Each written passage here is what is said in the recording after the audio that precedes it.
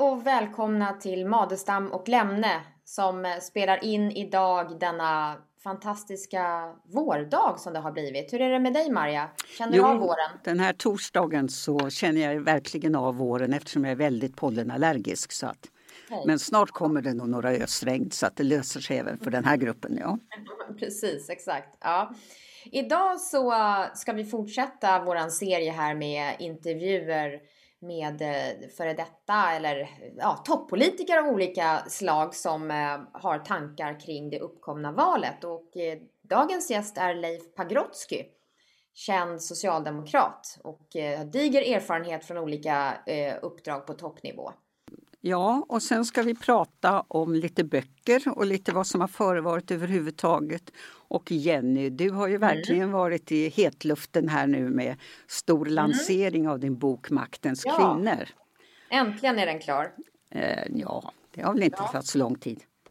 I och för sig. Men igår så hade jag ett liten release-tillställning för boken. Så då känns det ju som att nu är det liksom, nu finns den även för mig kan man säga. Ja, du har ju haft en del väldigt hyggliga recensioner också. Så nu tänkte jag ställa lite elakare frågor även om jag ju inte kan recensera en bok som jag varit med och läst några gånger och tyckt till. Nej men exakt, precis. Nej men det jag ser fram emot den här grillningen, Maria.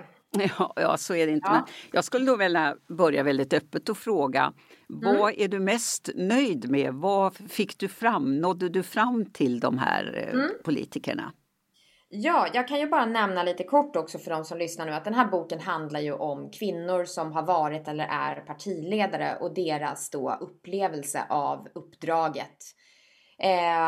Hur det är att vara partiledare helt enkelt. Och det som jag har sett utifrån då den här longitudinella undersökningen som jag har gjort. För jag har ju intervjuat kvinnor då, alla kvinnor utom Nyamko Sabuni och Magdalena Andersson som har varit eller är partiledare. Ja, intressant, varför ville de inte ställa upp?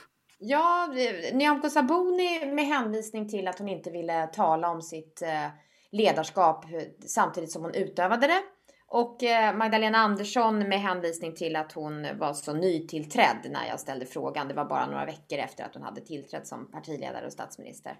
Men jag påbörjade det här redan med Karin Söder en gång i tiden, 2001 som jag intervjuade henne. Som ju var Centerpartiets första kvinna som partiledare. Och sen ända Sveriges första kvinnliga partiledare. Sveriges första ska jag också säga, ja precis. Och det man väl kan säga är att alla de här kvinnorna lyfter ju fram hur de själva upplever att de blir bemötta och har andra typer av villkor än sina manliga kollegor. Så det är någonting som är beständigt över tid och över parti och så vidare.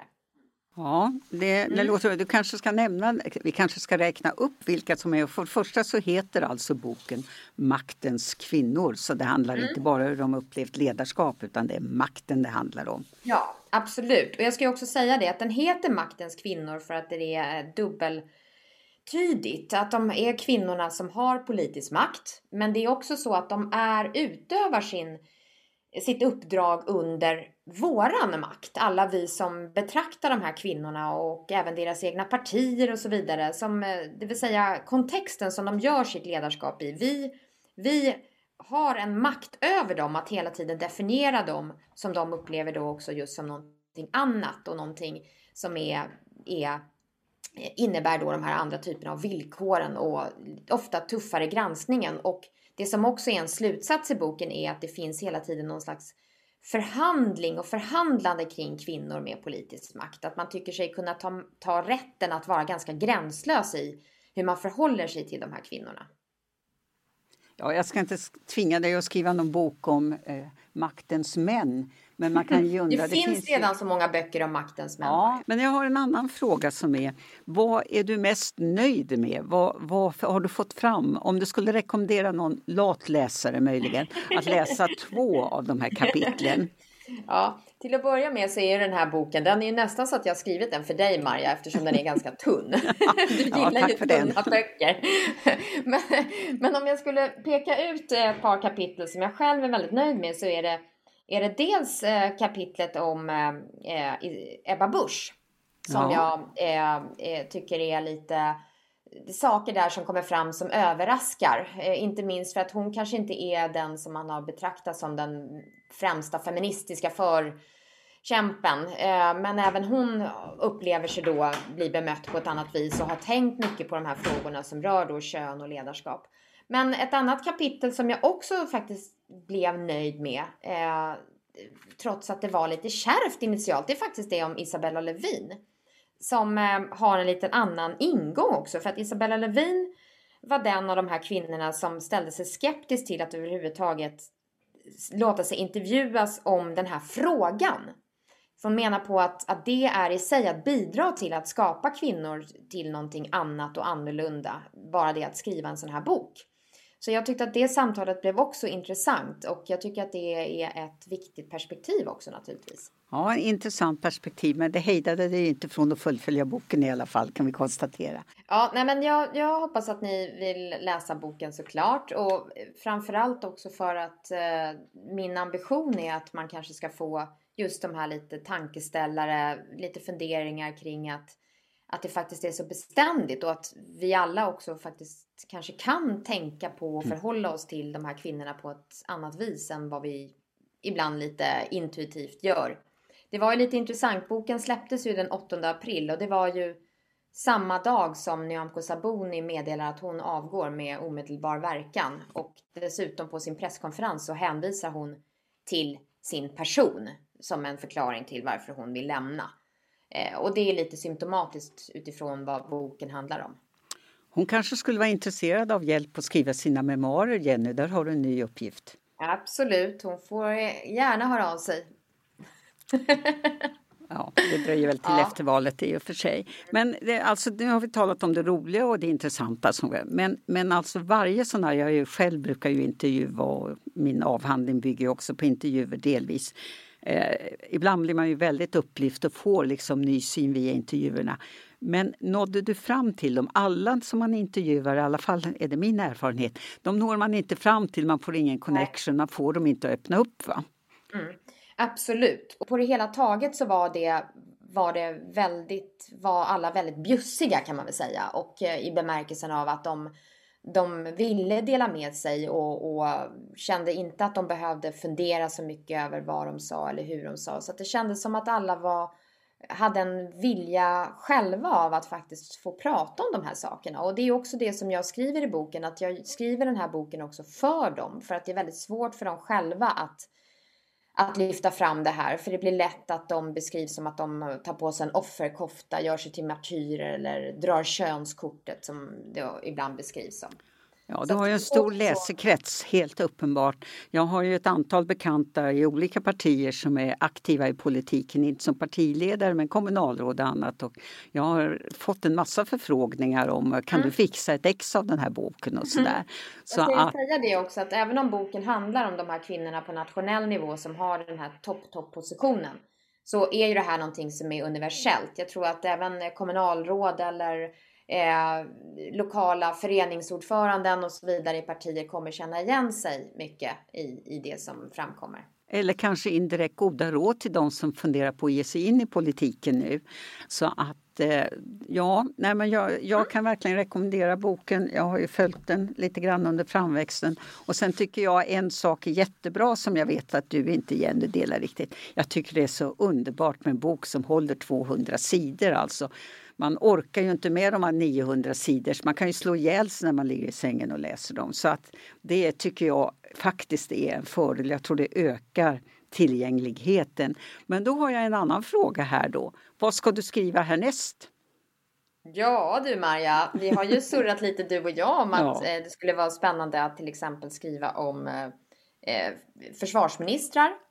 Försvarspolitiken är ju intressant och det har inte skrivits om, och där har det också funnits kvinnliga försvarsministrar. Definitivt. Men vi får se, det finns många idéer, men jag måste väl ägna mig åt lite riktig forskning också här framöver. Ja, vadå riktigt? Jag tycker inte det är något fel med populärvetenskap, behövs också. Förr i världen, om man läser i alla fall våra gamla statsvetare, så skrev de både och. Så att det är... Ja, stort tack Jenny, fortsätt att skriva. Ska jag göra. Vi har fler böcker, eller hur? Att rekommendera. Ja, jag var på ett intressant föredrag igår där Bosse Bernhardsson, den sista chefredaktören för tidningen Arbetet i Malmö. Det är 20 år sedan nu sedan den tidningen lades ner och som ledde också så småningom till att hela A-pressen försvann. Och det är en intressant historia. Den heter Historien om arbetet och den sista striden. Tycker jag är ganska fyndig rubrik. Men den ger väldigt mycket funderingar framåt också. Räcker det eller räcker det inte med att man har politiskt färgade ledarsidor? Han beskriver när Arbetet i Malmö växte fram och då var det nyhetsjournalistiken som var det. För de skrev om företeelser som den borgerliga pressen inte tog upp. Va?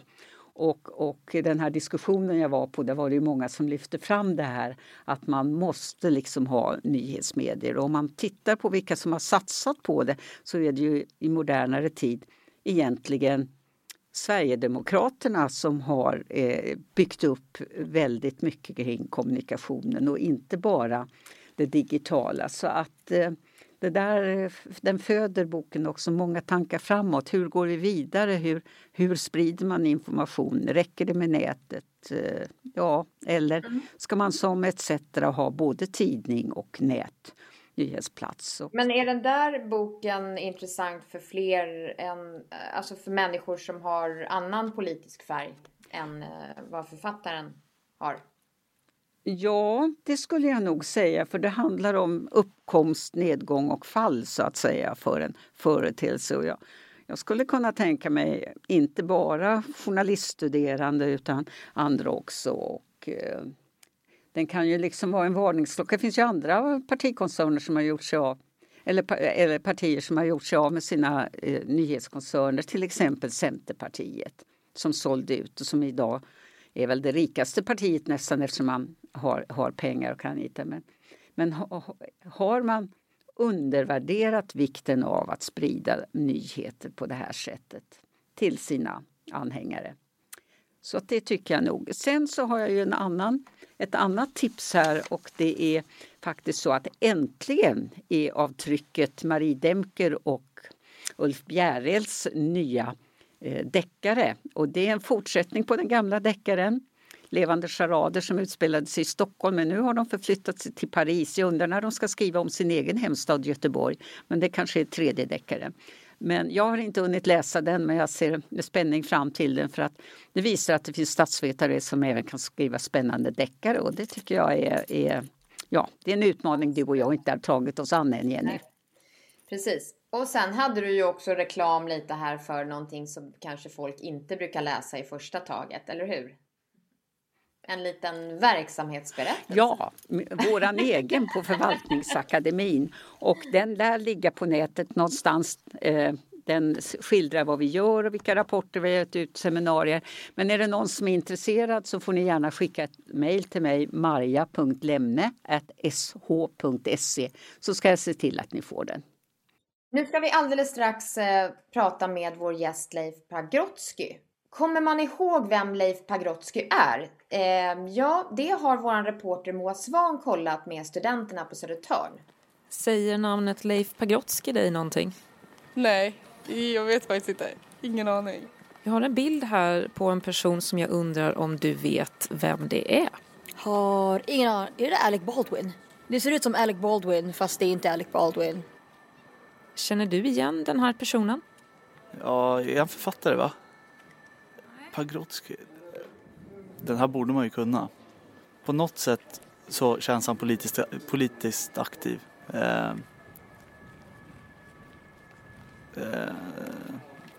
Ja, det är typ det jag skulle säga spontant faktiskt. Ja, det är inte lätt att hålla koll på alla ministrar som har styrt Sverige genom åren. Socialdemokraten Leif Pagrotsky var minister i Göran Persson-regeringen mellan 1996 och 2006. Han var bland annat handels- och näringsminister men även kulturminister och utbildningsminister. Mellan 2015 och 2018 arbetade Pagrotsky på svenska ambassaden i New York. Och den numera 70 år fyllda Leif Pagrotsky är styrelseordförande i designhögskolan Beckmans och sitter även i flera styrelser, däribland den statliga banken SBAB. Nu har Leif Pagrotsky varit en av de socialdemokraterna som tidigare varit starkt emot ett NATO-medlemskap. Så här lät det när han gästade Studio 1 i Sveriges Radio den 20 april. Min uppfattning är att den säkerhetsordning som vi har haft, den säkerhetspolitiska miljö som vi har haft, den var i stort sett stabil från andra världskriget till 1990. Sen har den varit i stort sett stabil mellan 1990 och nu. Och nu måste vi konstatera att den perioden är också slut. Och nu stundar en ny period, åtminstone så länge Putin regerar, vilket vi får ställa in oss på är kanske 15-20 år till. Och det gör att nu är det nya kort och nu får vi ta ställning till den situation som råder. Så där lät det när Leif Pagrotsky var med i Studio 1 och pratade med Katrin Zimmerman. Och nu har vi ju med oss Leif Pagrotsky. Ja, hej och välkommen Leif. Roligt att du ställer upp här. Och det är ju, vi har väl känt varandra i 45 år sedan vi trälade i olika delar av finansen under de borgerliga regeringen. Du hos moderatledaren och jag hos folkpartiledaren. Så att tiden har ju gått sedan dess. Men jätteskojigt att du ställer upp. Vi ska väl börja med det här om NATO. Hur ser du på den här frågan nu? Ryktet säger ju att det här snart är överspelat, att beslut är fattat. Men har du något ytterligare att säga utöver det som vi har klippt in? Nej, det speglar nog min syn att det som har hänt nu är väldigt stort och väldigt långsiktigt. Och vi bör nu fundera över detta i det tidsperspektivet. Men jag säger ju där också det som är min uppfattning mer generellt, att den linje man har och som är beprövad och som har tjänat sedan länge, den gäller tills man blir övertygad om någonting nytt. Och i det läge vi befinner oss är jag beredd att pröva alla möjliga alternativ till den linjen. Men för att se om något annat nu har slagit ut det befintliga. Men vi är inte där än. Och jag är lite orolig att det nu går väldigt fort och att det finns krafter som försöker forcera det här så att en ordentlig analys av olika alternativ inte ska hinnas med. Och sådana forcerade beslutsprocesser blir inte alltid framgångsrika. Så det är jag lite orolig för. Ja, för en vecka sedan så skulle jag ha sagt att det här blir den stora frågan i valet, men den kanske hinner klaras av. Det finns ju en rad andra frågor som är väsentliga inför höstens val. Vad skulle du vilja lyfta fram som särskilt väsentligt att det inte försvinner i en debatt kring NATO, vare sig beslutet är fattat eller inte? Ja, min lista skulle vara att man i valrörelsen och i debatten inför valet fångar upp den stämning som jag tycker mig se i det svenska samhället. Hur människor nu ställer allt större krav på staten och på det offentliga, på regeringen. Och att regeringen ska styra kommuner och sjukvård och annat i en viss riktning. Kraven har höjts, människors anspråk har höjts. Och det tolkar jag som en vänstervind. Att man är inte nöjd med den nedprioritering av det offentligas ansvar och åtagande som vi har sett under ganska lång tid. Utan nu vill man ha tvärtom. Och där räknar jag också in de marknadslösningar som har skett på områden som energidistribution och skolan och annat som jag inte uppfattar idag har någon medvind. Och det hoppas jag att vi får en motreaktion mot den långa period som vi har bakom oss med omvända. Den andra frågan jag skulle vilja se, möjligen kan man säga att det hänger ihop, det är ju det att Sverige växer isär och det som binder oss samman försvagas. Det gäller naturligtvis de kraftigt växande klyftorna i levnadsstandard. Framförallt baserat på att förmögenheterna växer isär. Men det gäller också geografiskt mellan stad och land. Det gäller utbildningsmässigt och kulturellt på olika sätt. Hur vi vi blir mer än tidigare olika länder inom landet där det blir mindre respekt och förståelse, mindre sammanhållning mellan olika grupper. Det ser jag som en mycket negativ utveckling och den har gått väldigt, väldigt långt och den hoppas jag att folkopinionen vill vända sig bort ifrån att det speglas i valrörelsen. Det tredje skulle jag vilja säga, om man tar det här som en helhet innan vi pratar om dem, det är framtidsfrågor. Att Sverige har väldigt stor potential. Vi är ett av världens mest avancerade länder. Vi ligger i framkant på olika sätt. Och jag tycker att vi har en stor potential kvar att hämta hemma detta. Jag är orolig att andra delar av världen växer mycket snabbare än oss i viktiga avseenden. Vad gäller utbildning, vad gäller forskning, vad gäller övergången till mer kunskapsintensiva samhällen. Vår utbildningskapacitet har inte expanderat särskilt kraftigt de senaste decennierna. Och forskningen har inte utvecklats i samma takt som i andra länder. Vi har brist på välutbildade människor inom alla möjliga yrken. Sjuksköterskor, specialistsjuksköterskor, lastbilschaufförer, ingenjörer. I stort sett överallt där det krävs utbildning råder det brist. Och jag ser inte framför mig ambitiösa planer på höjd ambitionsnivå vad gäller svenska folkets utbildningsstandard. Och de utbyggnader som har skett är otroligt bra. Vuxenutbildningen inte minst med återkommande möjligheter till utbildning mitt i livet. Men där skulle jag vilja se en rätt dramatisk ambitionshöjning. Ja, det är intressant att höra dig, för du har ju som sagt fler uppdrag i regeringen än de flesta som både har varit kulturminister, näringsminister och utbildningsminister, och det hänger ju delvis ihop det du säger här. Men om vi skulle försöka konkretisera det lite, är det något konkret du skulle vilja sätta på agendan? Ett vallöfte? Miljarder hit och dit? Ja.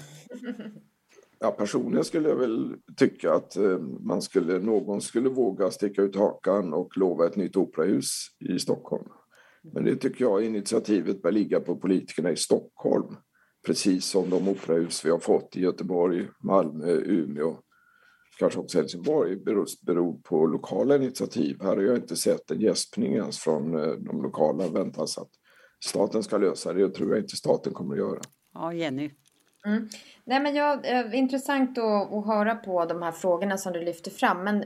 Och det låter ju som en naturlig önskelista från ett socialdemokratiskt håll också. Men i detta nu så pågår ju vi har de här upploppen som har präglat Sverige och som har belyst frågor som kanske kan försvåra för sittande regering inte minst, och som också där det är mer av en hemmaplan för vissa av de borgerliga partierna. Vad tänker du om de här frågorna som rör sig i lag och ordning och kriminalpolitik och så vidare, att det kanske kommer att dominera valrörelsen?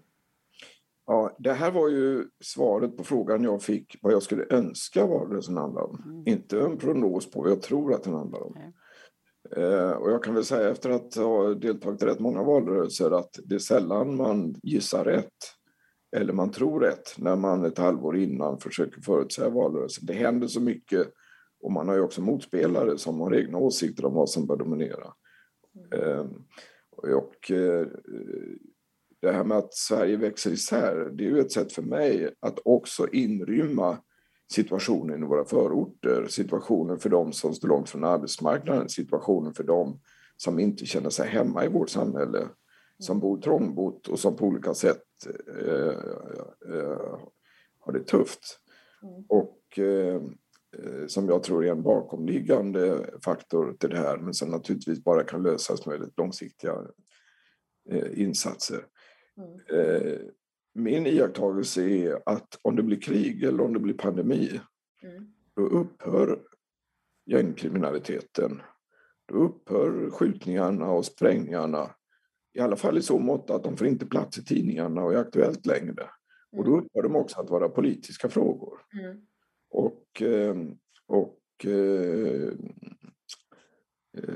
Om prognosen är att det blir lugn och ro i världen då kommer det här att vara stora viktiga frågor i inrikespolitiken.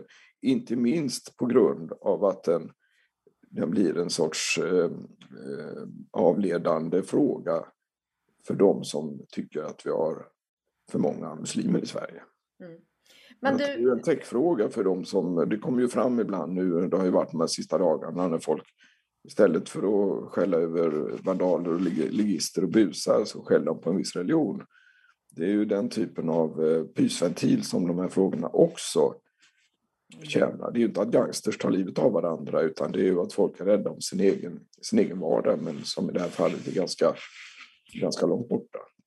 Det är oerhört allvarliga problem som vi måste angripa och som man ju angriper med en så snabb ökning av antalet poliser som någonsin är möjligt och med stränga straff. Jag såg det parodiskt hur vi har nu maxstraffet livstidsfängelse för blåljusbrott eller vad det kallas.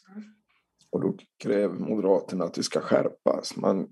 Som om man ska införa det amerikanska systemet, man kan fördubbla livstidsstraff eller femdubbla livstidsstraff.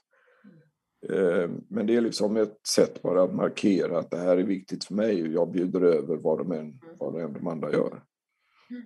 Men det är klart att den här frågan kan mycket väl kan till och med sannolikt spela en viktig roll i valrörelsen. Men om den spelar en viktig roll för väljarna, det beror på vilka andra frågor som konkurrerar. Ja, det kanske är så att de väljarna inte röstar. Jag är inblandad i ett projekt här i Huddinge om att få valdeltagandet ökat. Vi sitter här och sänder nu från ett utanförsområde, Flemingsberg, där vi hade skjutningar av 2 barn i somras. Och det är faktiskt ganska allvarligt hur det är här. Så att, men det är i de områdena man inte röstar i särskilt stor utsträckning heller. Upp till 49% i delar av kommunerna. Jag svarar inte på frågan om det är ett viktigt samhällsproblem. Jag svarar på frågan vad den spelar för roll i valrörelsen. Och där är min syn att när pandemin är som värst, då platsar den inte i fronten som media sätter. Och när det är krig i Ukraina som kommer närmare här, då försvinner också till undanskymda platser i rapporteringen. Och där drar jag slutsatsen att i sådana lägen hamnar den inte i fronten av väljarnas uppfattning om vad är våra viktigaste frågor just nu. Däremot att det är fullständigt självklart att det här är jätteviktiga samhällsproblem. Det är ju ingen snack om sak. Jenny, du ville tillägga något? Ja, nej, men jag tänkte på din önskelista där och frågorna du önskar skulle prägla valrörelsen. Hur ska Socialdemokraterna skapa en berättelse där de här frågorna kommer fram? För att jag tycker mig iaktta att det inte finns någon sådan. Det är inga partier idag riktigt som har en sån här trovärdig berättelse som man behöver, och ur den så måste det ju komma också konkreta reformer. Men vad är det som skulle behövas för Socialdemokraternas del för att kunna formulera en berättelse? Behöver man ha smartare människor, mer av ideologer i partiet, eller vad behövs? Ja, jag har ingen bra svar på det. Det där är ju en 10 000 kronors fråga som det hette förr på den gamla tiden. Som alla söker, som väldigt få lyckas gå i mål med. Utan rätt vad det är träffar man rätt ton och märker att det funkar och spinner vidare på den. Men att någon PR-byrå kan skapa den eller någon sakkunnig i statsministerns närhet, det tror jag inte riktigt på. Utan det krävs en lyckträff av någon med musiköra för detta, så som Olof Palme kunde göra, så som Göran Persson kunde göra i budgetsaneringen. Men det är ganska sällsynt och det är inte varje generation som klarar det där. I alla fall inte jag. Nej, vi ska inte besvära det med det, pressa mer. Men hur tror du då det kommer att gå i valet nu? Det här? Vi vet väldigt lite. Kommer valdeltagandet att sjunka eller öka? Det kan också påverka utfallet väldigt mycket med 2 partier som ligger under. Och hur ser du på det? Alltså jag har ingen prognos för hur 2 partier runt 4% spärren. Taktikröstandet kommer ju att påverka, och det är i sin tur hänger ihop med andra faktorer. Och där har jag väl lite synpunkter både vad gäller Liberalerna och vad gäller Miljöpartiet, som är de 2 som hänger på gärdsgården. Men det grundläggande är väl att det här kommer att bli en sorts presidentval i betydelsen vilken statsminister vill folk rösta för. Sen kommer val 2, vilket parti det är inte entydigt vilket parti man röstar på även om man vill ha Kristersson som statsminister. Och jag tror där att där känner jag mig lite mer optimistisk för jag som socialdemokrat än vad jag har gjort på ganska länge. Att Magdalena Andersson har fått en bra start. Det verkar som att tidsandan gillar en statsminister som pratar utifrån kunskap, är ganska lågmäld retorik och som ger en trygg och stabil och genomtänkt bild av sig själv jämfört med det som har varit under lång tid där det har varit mera slagord och one-liners och annat som har dominerat. Det kan ju vara att vi lever i en allvarligare tid efter pandemi och nu med krig som gör att det är en konjunktur för detta. För det är ju något som jag har lärt mig att det som funkar i en period funkar inte i nästa. Det här atmosfären svänger och nu känns det som att Magdalena Andersson är rätt person i den tid vi är nu. Det kan ju vara annorlunda i höst men det är min grundläggande optimism just nu. Sen tror jag att vad gäller de här 2 gärdsgårdspartierna så tror jag för Liberalernas del så har de svårt att locka taktikröstare av 2 skäl tror jag. Det ena är att folk som vill ha Kristersson som statsminister skulle då kunna rädda Liberalerna genom att rösta på dem. Men om de vet att partiet är delat och det är ganska små marginaler och rätt vad det är kan de byta majoritet, att ett par riksdagsledamöter ändrar sig eller någon partistyrelseledamot avgår och ersätts av någon annan från ett annat distrikt med en annan kultur. Det känns inte riktigt långsiktigt stabilt om man vill ha Kristersson som statsminister. Det andra argumentet är ju att även KD kan ju behöva det här. Och om Moderaterna ska avstå massa väljare till 2 andra partier, då riskerar de ju att bli mindre än Sverigedemokraterna. Det verkar ju gapet verkar ha ökat på sistone. Sverigedemokraterna verkar ju på något vis ha nått sin gräns. De har för första gången på länge planat ut under en längre tid och nu till och med backat lite grann. Men den mekanismen tror jag de tar väldigt allvarligt på. Om det borgerliga blocket skulle ha Sverigedemokraterna som största parti, det vore en jordbävning i politiken och det tror jag de är väldigt rädda för. Vad gäller Miljöpartiet så skulle jag väl säga så här att de är också beroende av stödröster och det kan väl hända nu att om det är så många tror att Socialdemokraterna har bestämt sig, partiledningen är nu inne i en kampanj för att liksom bara förankra det de redan har bestämt. Så kan de göra den valtekniska analysen att de som inte gillar det här, det är väl bara bra när de röstar på MP istället.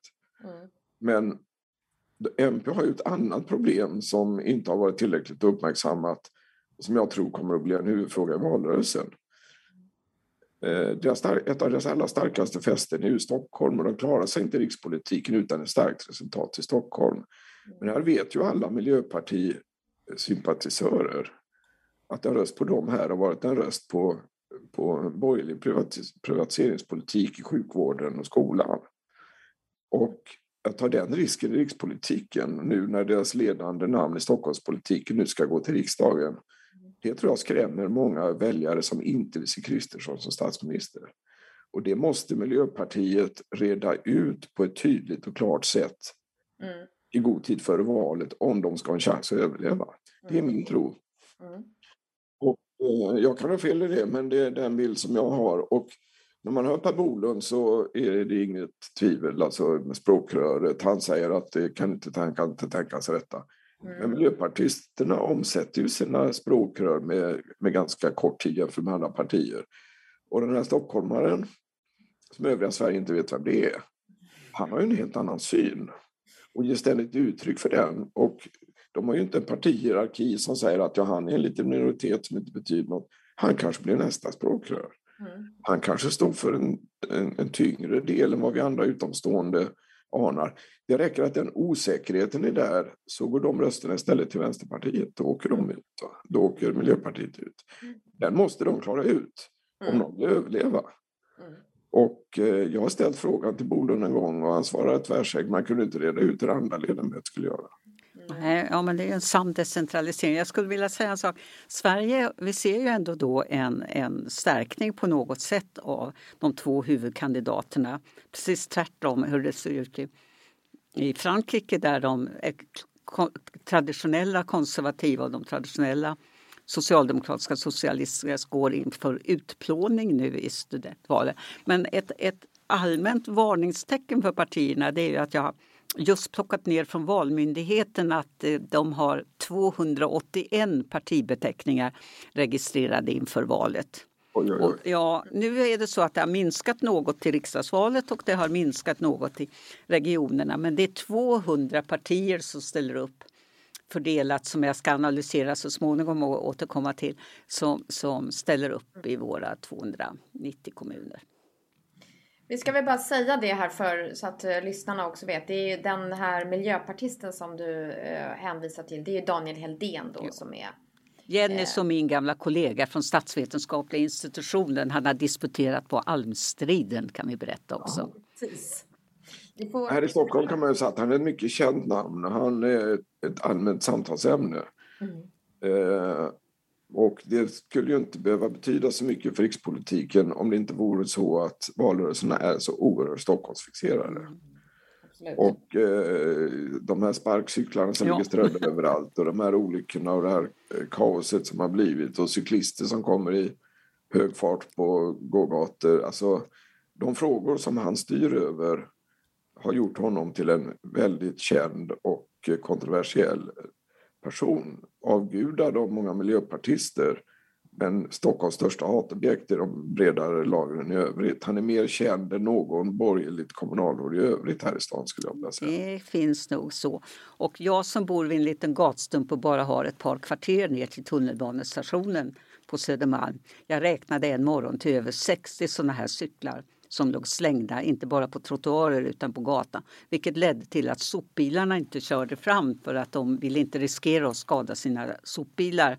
Och så det finns explosivt i det här ämnet faktiskt. För oss som är drabbade av det i Stockholm. Men det här att det är så otroligt många lokala partier, framförallt ute i kommunerna, måste ju ändå ses som ett litet varningstecken för de traditionella partierna ändå. Att man inte har varit lyhörda mot folkopinionen. Och vanligtvis kommer de ju inte in, men vi får se. Men Leif, hur tror du att det går i valet då? Jag tror att Socialdemokraterna kommer att gå framåt en del. Fortfarande jämfört med, man ska skoja till det om ni förstår självekonomin, inte på den nivå som det var när jag var aktiv i politiken. Utan att prata om kausalitet så kan jag ändå peka på detta. Men om det räcker till att klara regeringsmakten vet jag inte. Och om det räcker till att kunna bedriva en socialdemokratisk politik med det uppsplittrade parlamentariska läge som råder. Det är klart att chanserna ökar. Men det har ju varit vedervärdiga parlamentariska omständigheter under 2 mandatperioder. Och det är svårt att se att det plötsligt skulle bli klarare och tydligare efter det här valet. Och därmed kommer den tendens som du pekar på, Marianne, från till exempel Frankrike, att partiernas profil suddas ut. Väljarna ser inte vad är deras vilja och vad är deras kompromisser. Vem kan jag identifiera mig med? Vem uttrycker mina drömmar och mina värderingar i detta gråa samarbetsklimat? Det är mycket tydligt på att det kommer att fortsätta. Däremot tror jag inte det går som i Frankrike där motsvarande Socialdemokraterna och Moderaterna utplånas. Båda möter nu framtiden skuldsatta, kanske i konkurs efter den här valrörelsen. Och där socialdemokratiska kandidaten fick 2% av rösterna och den moderata eller allmänborgerliga fick, vad var det, 4%. Ja, de är helt borta. I gengäld har ju de traditionella partierna i Tyskland gått på ett helt annat sätt och i Norden har det gått på ett annat sätt. Så att det är ju inte entydigt. Det är inte entydigt. Nej. Inte full optimism, men lite optimistisk. Jag är i förhållande till det dåliga läge som har varit för vårt parti med dåliga resultat, men ändå att man har lyckats hålla sig relevanta i politiken, och regeringsmakten ska inte underskattas. Men det är ju liksom det är inte någon succé vi pratar om, men att den nedåtgående kurvan tror jag bryts. Och ett fortsatt starkt inflytande hoppas jag på, men inte en återgång till att man kan dominera politiken på det sätt som man har varit förut. Kommer du själv arbeta i valrörelsen? Jag kommer väl att dela flygblad och lite sånt där kanske, men det menar så tror jag. Ja, nej, men det var ju... Jag ska inte tala på 1 maj till exempel. Nej, på något sätt har 1 maj-demonstrationerna lite grann tappat sitt värde efter murens fall, skulle jag vilja säga. Efter lite grann så. Vadå, jag började göra 1 maj-tal om jag inte något sånt. Ja, det var då det kände jag inte till. Jag har ju ungdomen tågat i snöstorm upp för att lyssna. Men jag har en liten annan avslutande fråga här till dig, Leif, och stort tack för att du har ställt upp. Det är What's Next som det heter. Vad har du på agendan? Jag har förstått att efter ett långt liv i det offentligas tjänst eller det internationella tjänst i huvudsak, så är du nu mera i det privatas tjänst. Har du någon syn på? Nej, jag har inga särskilda planer. När jag gick i pension och inte längre hade något heltidsjobb, när jag flyttade hem efter att ha varit diplomat på konsulatet i New York, så tänkte jag igenom vad jag ville göra, och då ville jag tillbaka till den värld där man fattar beslut. Man inte bara tycker och sådär, utan att man gör något. Men jag vill inte tillbaka till politiken. Och det gjorde att jag tackade ja till några erbjudanden om styrelsejobb. Då är det beslutsfattande, men inte på den nivå man är van vid och inte med den betydelse. Sådär. Men igen är det konkret och det är jordnära, och jag kan se med ögonen vad det handlar om, det vi gör. Det tycker jag är skojigt. Och känns meningsfullt, så det håller på med. Men det är inte bara privat. Jag har ju jag sitter i styrelsen för en statlig bank, SBAB. Oerhört arbetskrävande. Det är mycket regleringar som man ska hålla ordning på. Och styrelsen har ett personligt ansvar, så måste man ta på allvar. Det är nyttigt för mig att se, efter att ha jobbat med det här på abstrakt statlig nivå som statssekreterare för finansmarknadsfrågor, vice ordförande i Riksbanken och annat. Ja, men det man har... Så var det en skola. Ja. I en privat högskola, non-profit skola som heter Beckman, som sysslar med mode och design och som ägs av en stiftelse som inte alltså då är som, den är privat men den är inte i vinstsyfte utan är allmännyttig, eller man ska kalla det. Det där uppvaknandet om att man har ansvar, det var jag faktiskt med om när jag under ett antal år var ordförande i ett stort kommunalt bolag. Komplicerat av dessutom att det var 2 kommuner som ägde, och den ena hade 33% och den andra 66%. Och med en politisk sammansatt styrelse, då prövas verkligen det här. Och svensk lagstiftning kräver att det är bolagets bästa som man kämpar för. Och inte något annat. Så att det är väldigt... Men jättestort. Men däremot så det allra sista, Leif. Du har ju inte skrivit dina memoarer. Eller har jag varit slarvig och inte hittat det? Nej, jag har inte gjort det. Jag svarar ibland på frågor om historien. Men det är inte så ofta.